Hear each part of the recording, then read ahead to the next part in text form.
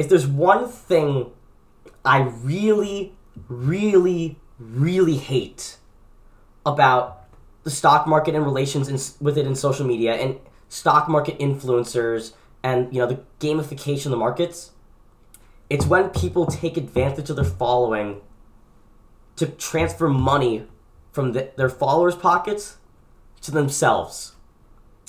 And CEI, Camber Energy, is probably one of the most blatant and obvious examples of social media influencers within the finance space abusing their following base on Twitter, particularly through Discord as well, and other chat apps, to get better exits after pumping a stock while making their own followers lose money. And then they can play the game of tossing up by saying, oh, it ran so much, so I'm actually really good at making calls. It's just those people's fault for buying in when they were goading them to buy in anyways. It's wrong. These people actually deserve to take responsibility for their actions for conning people. And I want to have a conversation about it tonight with my audience. So let's hop into it right now. Everything said in the Theta Talk podcast is for informational, educational, and entertainment purposes only. Nothing in this podcast is financial advice, and please talk with a professional investment advisor and do your own research before making any investment decisions. Now, I'm sure people are wondering, what is Camber Energy? Well, the real terms that are probably the best way to describe it is a company that hasn't filed quarterly updates since September of last year, has not yet filed its 10K, is losing millions and millions and millions of dollars a year, and is set to be delisted if it doesn't file its 10K by the 19th of November. Roughly that. So a month and a half until they're delisted. Why is everyone talking about it now? Why does it matter? And keep in mind, this is a company with, solid $270,000 in sales over the last 12 months, losing millions a year as well, was down in the dumps, and year to date, before late August, had fallen, just a solid, 50+%. Why is everyone talking about this now? The pump. That's why everyone's talking about the pump first, and then the dump. But you'd obviously be right to ask, why is a company that has virtually no sales and hasn't even filed required SEC documents in a year, and it's about to be delisted for not doing so if it doesn't, running over 1,000%? One answer to that: social media. And I have a tweet up here that was showing me calling it pump, but there's this guy I know that I saw. The reason I knew about this was going to happen was way back when, in about February. Hold on, I want to see if this guy's got CEI, right? I want to scroll down on this guy's feed because I was in this guy's server when he was a lot smaller, his own Discord server, and he had nowhere near the 100,000+ followers that he has now. I was in his Discord server 2.5 years ago. We had a couple thousand followers. And he was doing the same stuff, this laid-back person. And this is not to be beef, but I just got to be honest. This is why people lost so much money. Innocent retail investors, right? At the end of the day. If I go down here, right? This right here, on October 1st, saying that oil's ready to explode. When it does, CEI will be even more undervalued. But don't listen to me. Listen to the guys that are reading their old financials. They know more. So he's mocking people that are saying it's bad. And he said that on, let's just check the date. Saw it October 1st, when the stock was trading at $3.25 a share. It's only lost, since that time, about 75% of its value. Not that much, It's not gone down that bad. But these people were talking about this back when it was at 50 cents. Why were they talking about it?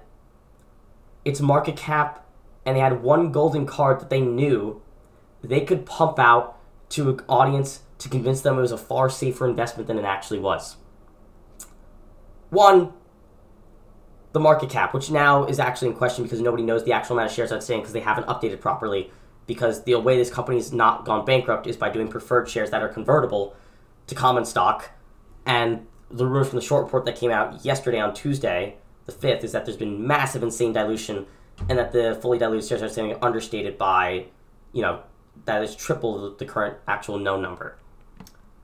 However, if you go back to late September, or late August, this is a stock that was trading at a $30 million market cap, but had a reverse merger with another company that was completing, and recently had a deal to acquire some carbon capture technology that they could use. And apparently, not only were they going to benefit hugely from the increase in oil prices, but they were also going to revolutionize the market with their carbon capture technology that they now had. And it's going to be a huge, insane green energy play. So what do these people like laid back, like Zach Morris, start to do in late August, early September?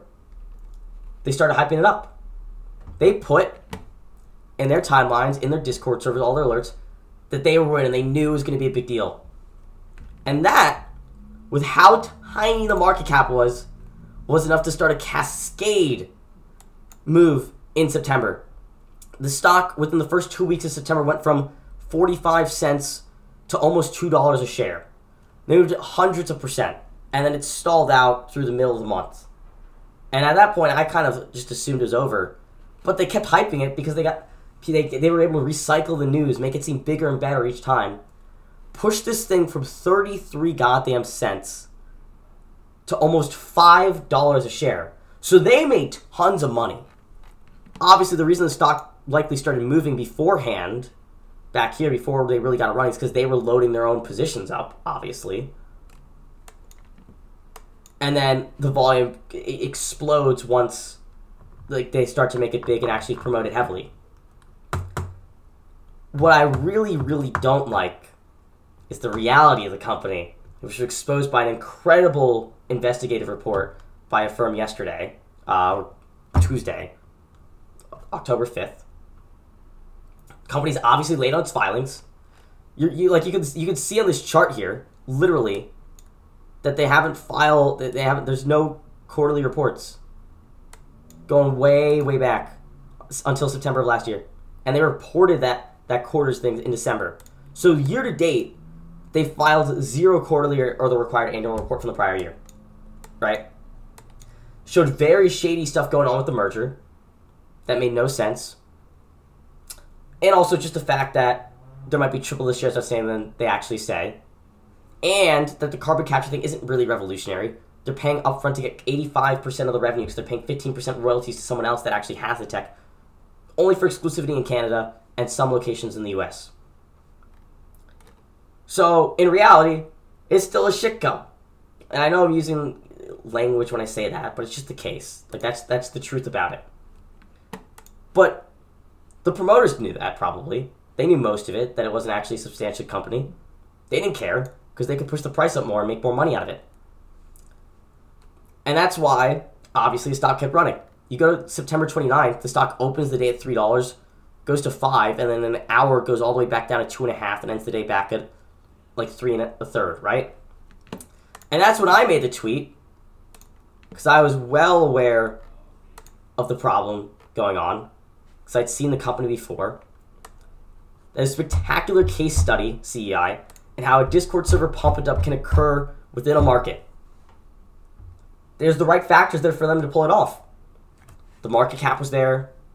The float was there, even though that's in question now. But low enough shares outstanding that they could pull it off at the level of market cap there.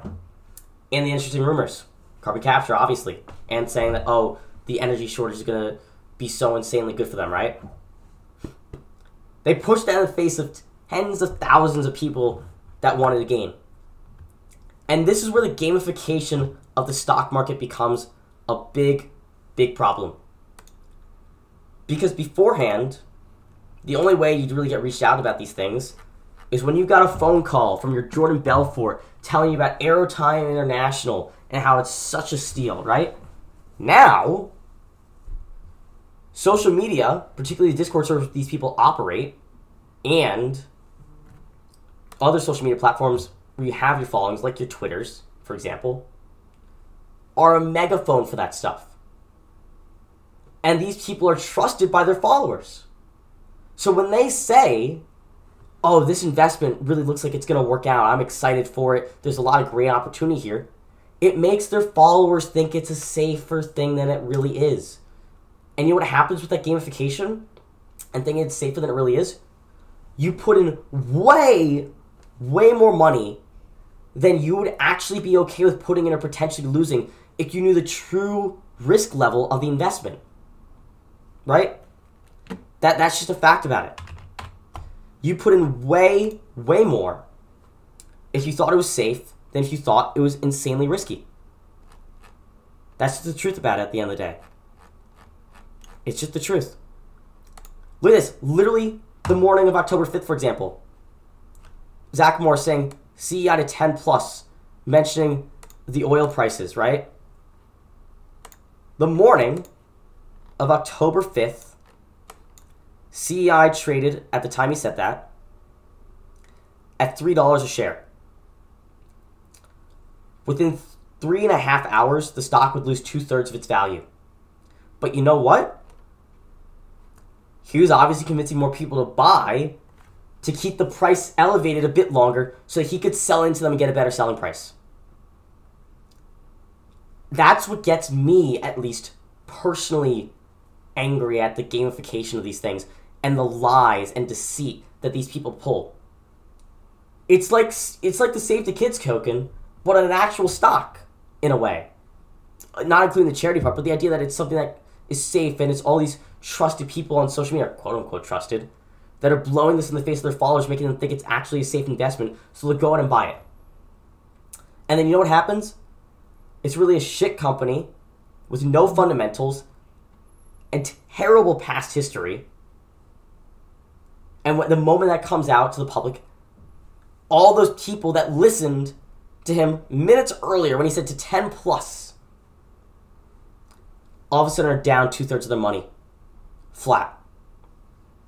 With no time to actually exit out. There are absolutely hundreds of thousands, if not millions of dollars of money that people that followed these people that thought they were trustworthy put in over the past few days at these insane elevated price levels of $3 plus, thinking when they heard the people that they trusted say $10 plus, like Zach Morris, there's actually a safe investment or wasn't as risky as it really actually is, right? His whole timeline on the morning of October, retweeting things about CEI. Things about CEI again, more stuff about CEI, these retweets, saying let's get it over 4 this week, that morning, the same day it crashed, right? Saying that it's going to blow up the shorts, and that it's going back over 5, so don't worry at all. But you know what? It wasn't. And that's just a way to get more people suckered in so that you could sell your shares that you bought back under 50 cents at over $3 to lock in your profits that you pumped up. There's very few things, like I said, that get me more upset than that. Especially the people that try to defend it and say, oh, well, it's every individual's decision. He didn't click the buy button for them. Yes, he didn't click the buy button for them. But they trusted him when he said it was going to go up, and that they trusted what he said about the quality of the company, which made them think it was a much safer investment than it actually was, and thus they put in far more money than they'd be willing to lose if they actually knew the truth. And now it's all done. And yes, you're going to see a fuck ton of volatility, to excuse the language, when it's bouncing back and forth to close to 90 cents instead of $1.16 after hours. Because people are going to try to screw around with this now because they can take advantage of the volatility to profit. The options chain is there. People that are trading this just to trade it and take advantage of the volatility, that's perfectly fine. Nothing wrong with that. But when you're promoting it to followers as something safe and making them put in their own money so that you can get a better exit, knowing the truth, it's a different story. That was my main harp tonight, at least. Just 15 minutes of roasting off. I didn't even get to say, I never even said, welcome to Theta Talk, the show where you get premium for your time. I'm your host, Strat Becker. Well, I'll throw that in post. I'll edit it into the start. We'll get there. I actually do the other topics of the chat today because I did not have a lot of time. I've been getting over being sick for the most part. Someone's asking, do you think the China market on sale is the game over? That's a good question. We talked about Evergrande a lot last time and contagion stuff more broadly. But I think the whole situation with China market still is very, very tenuous and unclear. Someone linked an article earlier about one of the luxury developers that unexpectedly missed a $200+ million dollar bond payment. And they're likely bust. Their bonds went from 90 cents on the dollar in June to 24 as of yesterday. So they're basically priced in bankruptcy, right? China's stocks continue to get hammered. They saw new lows this morning, but they bounced back intraday as the market got momentum, but they were still down today. Yeah, if you look at Yang, which is an inverse ETF from Drexion, you know, it obviously decays, so you don't really want to necessarily hold it for too long, but bad morning before the recovery, right? Alibaba, for example, trying to base out, you could argue, but it's fallen so far. And the issues aren't gone. That's the thing.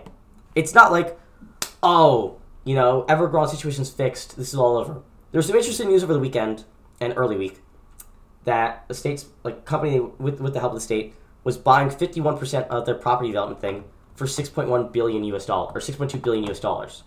So they're valuing the company at around $12 billion US dollars. However, the problem, at least in the terms of the financial solvency of Evergrande in that case, is that it's extremely unlikely that they'll be able to use that $6.1 billion that they got to pay off creditors. They're most likely going to have to use it to pay off suppliers and continue to build the buildings that they already have deposits on to keep social order. So the problems with default are still there. And of course, like we've talked before, Evergrande's just one of the symptoms. It's not the whole thing. The unexpected bond payment miss, I'll pull this up from my history really quick. I'll go back and find this. It's this company right here. It's Fantasia Holdings, or is it Fantasia Holdings? I'm not sure how to pronounce it. I'm sorry. They missed a $206 million bond payment that was due on October 4th. And it was a surprise. They said literally days earlier that they were going to make the payment. Even though their bond's been capitulating out, they were expected to make the payment because they told so, right? And now obviously they're in restricted default. They have a limited time left before they're technically, in default, right? The problem isn't just the product developers. It's what the banks can handle the stress in China domestically. Of course, they can get support from the government, but people are politically, the leverage thing they're trying to unwind. But it's also internationally. I was talking about with some friends over the past, week or so that I talked to in real life. That also, we do this stuff. And it's not just China. It's Asia's economy. I like I said before, it's not in the recording right now, so I'll say what I said again. For the U.S. stock market, I'm not concerned about the domestic economic strength necessarily. PMI numbers earlier this week were really good. Employment numbers look strong for the month, and I think they'll come in hot. But international is where the problems are, because all these issues with China can very easily put a huge damper on the economic performance of the Asia-Pacific economies. Japan, South Korea, Australia, Thailand, Vietnam, and the whole sphere are much more interconnected than, say, United States to just one of those countries. So they can obviously see much worse economic performance on a macro level in those countries, not to mention Chinese consumers, considering how leveraged they are, might consider spending less to be safe for themselves, but that also means that the 6% growth rate of China's economy might not necessarily keep up, so you have to keep that in mind, right? So how does any potential slowdown in China's economic performance impact the rest of the Asia-Pacific market? Plus, you have to consider credit markets and liquidity, not just in Asia, but abroad. Europe's banks do have a good amount of exposure. Just to Evergrande, for example, HSBC has $18 billion in dollar bonds, right? There's a reason their stock's been tanking off and reaches lows. They probably had some better news today, at least, which is why their stock was up like 3% today, at least. I haven't seen the news on them today. But they have $19 billion of a $112 billion market cap or so that are in these dollar bonds. They might not get paid out on, right? That exposure and just the concerns about Asia-Pacific performance and it's weighing on European performance, especially as they're raising rates, they're faster now. Czech Republic was one of them that raised, I think, by 50 bips on their interest rates within the past 2 weeks. You can see credit tightening there in a way that could have more negative effects globally if there's concerns about liquidity and credit tightening abroad in the Asia-Pacific sphere because they're concerned about their own economic performance and people are trying to protect themselves. That's where it could potentially come back to the U.S., at least in my mind, when I'm thinking that process out loud, right? That's the way I observe the situation and consider looking at it. You know, look at Germany. Someone's saying in the chat, or MSU Tech saying in chat, they're already getting hit by China. The DAX, for example, DAX index, reaching news lows today. Bounced back obviously during the day there, but if you go to the peak from early August, they're down over 6.5. At their worst today, they were down over 7.5. So not a correction yet, but obviously weakness in the European, equity markets as well as the U.S. markets. Although I will give credit, the U.S. markets have been holding up better. We're only down 4.2% right now. We were down, much more earlier today. We were down at almost 6% earlier today, but we're holding the 4,300 level on the S&P for now. The 2050 has actually crossed to the downside on the S&P for the first time since COVID initially hit. So that's an interesting tidbit too. But, like I said, I'm more concerned about international impacts that could trickle into the U.S. than the domestic performance itself. I'll wrap up with one last topic really quick. Someone's asking about my thoughts on Facebook. I think that rolls in pretty well because we did actually talk about Facebook back in late August when we were talking about Discord. Discord's $15 billion valuation. And I gave a hot take back then, late August, start of September, when Facebook was trading at, it was around here. So Facebook was trading around 370. That I thought Facebook lost the battle in, attracting young people to their platform. They lost the battle to attract content creators to use their platforms to produce content. And that was going to provide long-term problems for the company. And that, they might have reached their half-life. What we saw come out over the past couple days in particular, from the Pandora files out to the news, the whistleblower on 60 Minutes, to even the Monday hack thing or whatever it was that shut them all down for 6 hours, Facebook, Instagram, WhatsApp, whatever, is that idea starting to trickle into the mainstream in my mind. Because we already knew before the whistleblower report that Facebook's user engagement, so the clicks per user on things, was dropping, in the earlier parts or mid parts of 2010s before they changed up their algorithm. What we saw from the whistleblower is the confirmation of the harm Facebook was intentionally doing to the psyche of its users by making its algorithm that way so that they could prevent a decrease in user engagement. They maliciously, in my opinion, changed their algorithm in a way that they knew would harm people and potentially, the sociological climate, to prevent a cyclical decline that was beginning on their user engagement. And that leaves more long-term problems out in the open, because now, with that public the way it is now, there is the potential for governments to regulate how the algorithm could potentially work if they know it's intentionally harming people. If they can make the argument it's intentionally harming people, they can step in and force changes, which would decrease user engagement as a result because it's less negativity. And with how CPM rates have leveled off or slowing down, the fact that Facebook's CPMs last year, or this year now, are declining, with their year-over-year actual ads shown to users declining, the only reason they saw such good revenue growth year-over-year is because ad rates shot up so much as people went online. That provides a business problem for Facebook. Because the growth rate and cost for companies to put ads on Facebook is leveling off, and now there's some cyclical oversaturation risk there because of the fact that, hey, now things are going back more in person. Less companies might need to put ads online as much as they were during the pandemic. Less demand for those people, oversaturation of those ads online already could actually pressure CPMs down, which for Facebook is very concerning because that's the only source of their revenue growth right now. The number of ads shown declined year over year in Q2. So the fact that even with those changes, they're still facing these problems really says a lot about the long-term potential of the company. Not to mention the fact that Zuck has been selling scheduled like $25 to $29 million worth of shares a day for months and months and months. That doesn't speak confidence in the equity valuation to me. But more broadly, what Facebook did was wrong. Very wrong. And they put themselves in a pickle now that it's this out in the open. Like on Monday night, at my sector meeting for the communication sector at my investment club at college, or the club I'm in, to be more accurate. We did, me as a PM who runs the meetings and the co-PM, we asked questions. One of them was, raise your hand if you use Facebook at least once a week. 5% to 10% of the room raised their hand. We asked, raise your hand if you use Google every day. Everyone raised their hand instantly.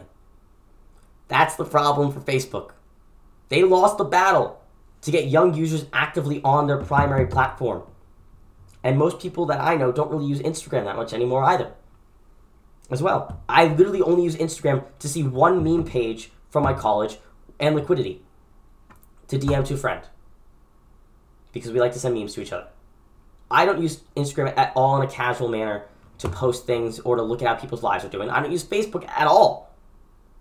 The only reason I use WhatsApp is because we use it for some clubs. Otherwise, I wouldn't use it. Facebook's TAM and their churn potential create longer-term issues for their ability to serve more ads and have people pay as much for ads. Right? And that in itself means that their long-term revenue, cash flow, profitability growth are at risk. Google, on the other hand, they're fine in comparison. The CPM churn could be a problem in the near run. They might just see the profit, like the growth in profit slow down. But to be fair to Google, in a comparison, their stock price went up 80-some% while their earnings more than doubled. So Google's relative valuation has actually gotten cheaper since the pandemic started. So they have better room there to actually function. This is a cheaper stock on a relative basis than it was before the pandemic. Google. Facebook, in the meanwhile, has much more cyclical problems. And I do think it's entirely possible that Facebook enters cyclical decline. My 2 cents. That's going to wrap it up for this episode, though. I'm sorry it's a bit shorter than normal. I just didn't have time to write a huge script today. I've been getting over this illness, so I'm really trying to act up. I want to thank everyone for all the support on the Evergrande episodes. Kind of crazy to see that. We'll be trying to get back to at least once a week or once every other week pretty soon for these podcasts. It's hard, especially with college, more work, midterms, all that stuff. But we're going to try to get it done because I love doing this stuff and talking with you all. We have a website now. It's thetatalk.wordpress.com if you want to see that. We got episodes. We got a blog post there as well. We're going to try to write there more frequently in the future as well. And I just want to say thank you for everyone for sticking with me through all this. It's really fun to share my ideas with you all. Have you all contribute, as people did tonight in the live Twitch chat, by giving actual topics to keep the conversation going a couple minutes longer. So thank you so much. I really appreciate you all. Have a wonderful night, and I hope you got some premium for your time here today.